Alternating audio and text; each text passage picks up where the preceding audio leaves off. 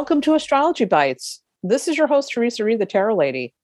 I'm the author of Astrology for Real Life, a no BS guide for the astro-curious.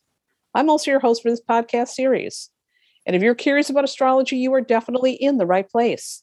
This is episode 149 of Astrology Bites, the podcast where I dish out short, entertaining, bite-sized lessons on astrology. My goal is to make astrology feel simple, clear, fun, and totally applicable to your everyday life. All right, let's get into today's episode. So today we're talking about Venus retrograde.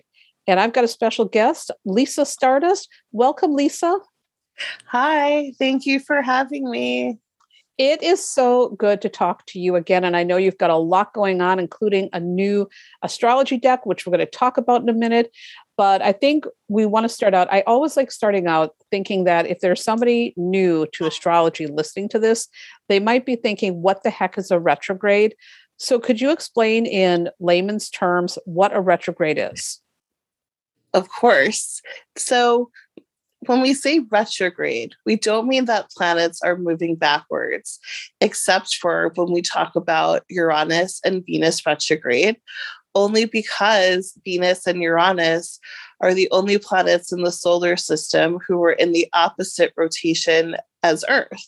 So technically, they're already moving backwards from us anyway. However, when we talk about retrogrades, it really just means that Earth is moving faster than the planets that are around us. So all of us are familiar with Mercury retrograde. It happens 3 to 4 times a year, where we all feel like hell has frozen over and that the world's ending and that all of our exes are coming back, technology's failed, and we are getting DMs from friends we haven't spoken to in forever.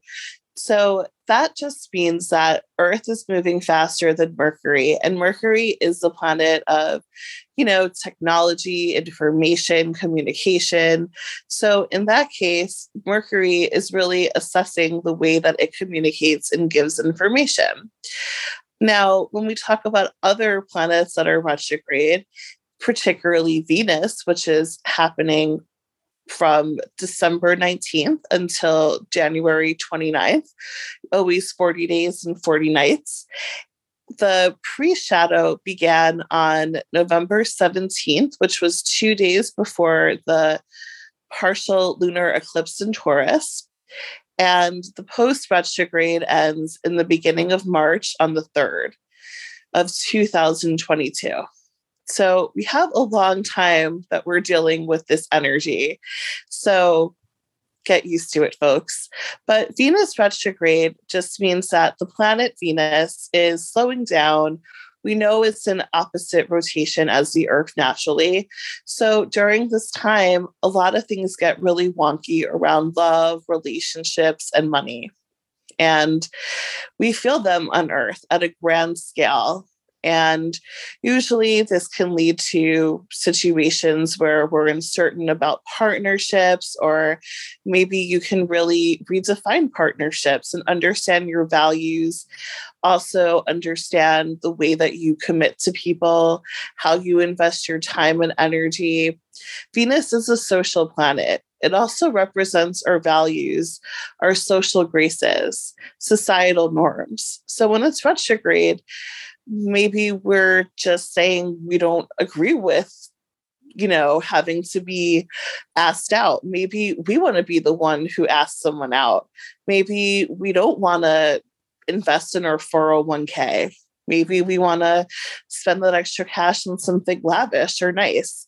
Now, with all retrogrades, including Venus, I always say keep your receipts, because you may want to return the item later on, or your style may change, because Venus also is clothing, luxury goods. Also, do not get a haircut. I made the mistake one time of getting bangs when Venus was retrograde, and let's just say it was not my best choice ever. Venus represents the hair.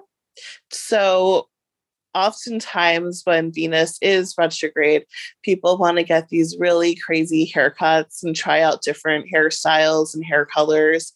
Don't do it. Wait until after, just because, it could go awry. Now, I have my natal Venus retrograde in Cancer.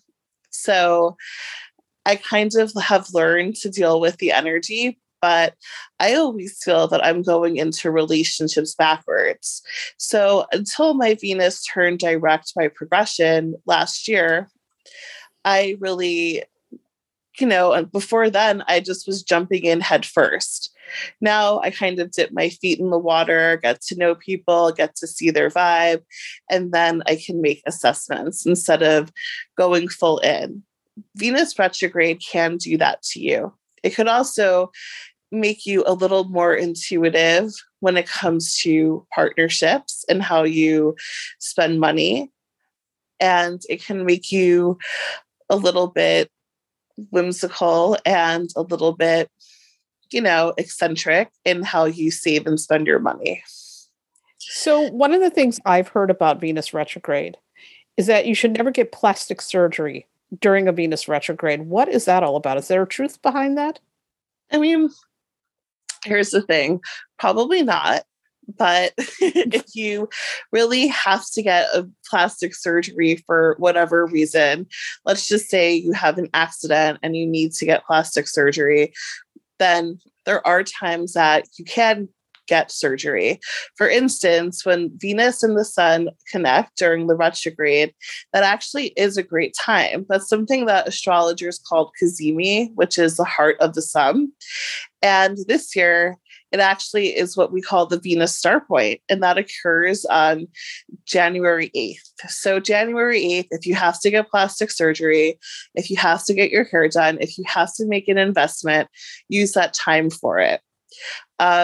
The first Venus star point of the year occurs on January 8th, and that's when Venus, the Earth, and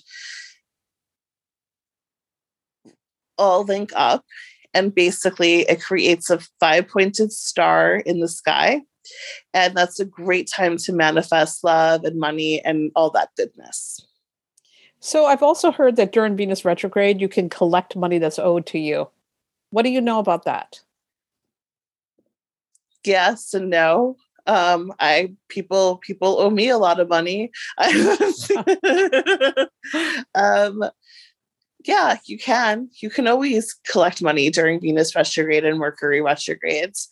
I've always found, though, that Mercury retrograde and Pluto retrograde are the times when people get really aggressive about it, just from hearing stories. But Venus retrograde is a time to get money back if it's owed to you. It's also a great time to discuss looming bills. So if you owe the IRS a lot of money, or if you owe your credit card company a lot of money, you might really consider changing the plan, because it might work in your favor on January 8th. So what do you think about people who suddenly get inspired to text their ex during a Venus retrograde? I hear this all the time. So many times I've heard people say, "Oh my God, I don't know what got over me. I texted my ex," and a lot of times it's either during a Mercury retrograde or a Venus retrograde. What are your thoughts about that? I always say, go for it. If you're feeling like reaching out, do it. There's nothing wrong with communicating with an ex just to check in.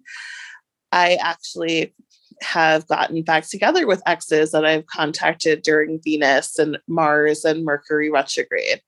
But having said that, I have Venus retrograde natally in my chart. It never lasts, though, when you get back together with someone during a retrograde, because there usually is this sort of energy that you don't understand about the relationship, in my opinion. But it's never a bad time to do anything. I'm a firm believer that if you want to do something, do it, right? Just don't do it during eclipses when things are going to get a little bit haywire.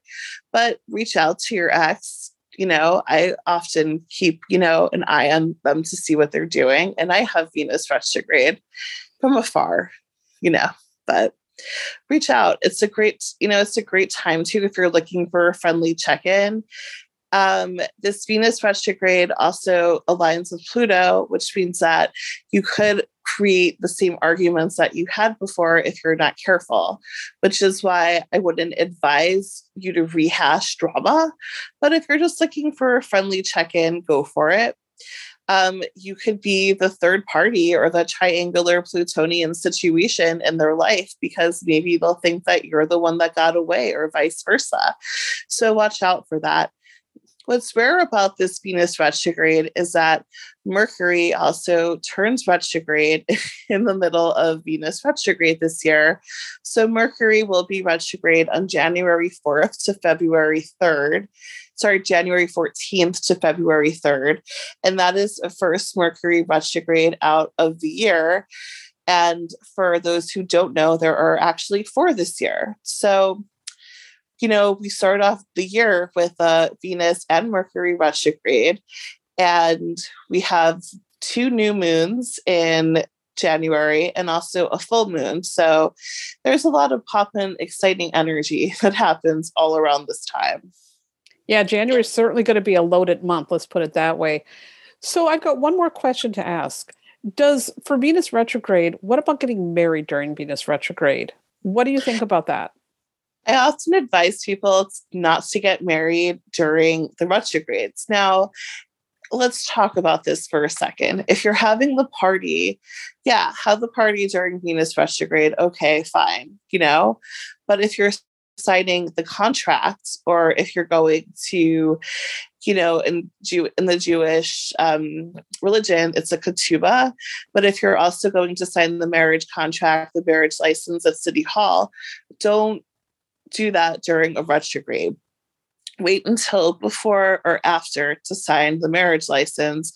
But why not have the party? Maybe it would be a really great time to reconnect with people that you haven't seen in a while. I love that. Now you've got a new thing that just dropped, and I want to talk about this too. The astrology deck, your guide to the meanings and myths of the cosmos. So can you tell me more about this deck, how people can use it, where they can find it? Sure. So, like a lot of people, I have learning disabilities and I'm a visual learner. So I really wanted to create something in which people can have a hands-on approach to learning their birth chart and astrology.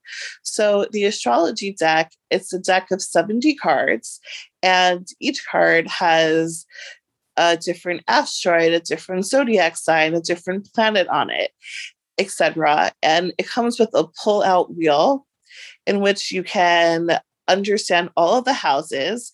And then once you pull up your birth chart online, you can put all of the signs, asteroids, planets in the houses alongside the chart to really get a visual experience to learning how to read a birth chart and your own birth chart. Well, I love those hands-on tools because like you, I tend to be very visually oriented, and having a thing like this where I can actually play around with the pieces and put it together, I think this is an amazing tool for people who really want to get started. But even people who are teachers could probably use this to teach their students too. This could be a remarkable tool for teachers, astrology teachers, or really anybody who loves astrology and just wants some sort of a visual aid as they are studying their own chart or the charts of other people. I mean, I agree. And I definitely think that if you're going to take online classes, this also is an aid that can help you advance your studies so you can gain more knowledge. For me, when I learned astrology, I was reading books, I was taking classes, I was getting readings. I didn't just do one thing. And I think that's really great to kind of cultivate your knowledge and experiences. So where can people buy the deck? You can buy it at Chronicle Books. You can also buy it at Amazon and everywhere books are sold, and starting December 14th. And I want to remind people, that's coming up really quickly.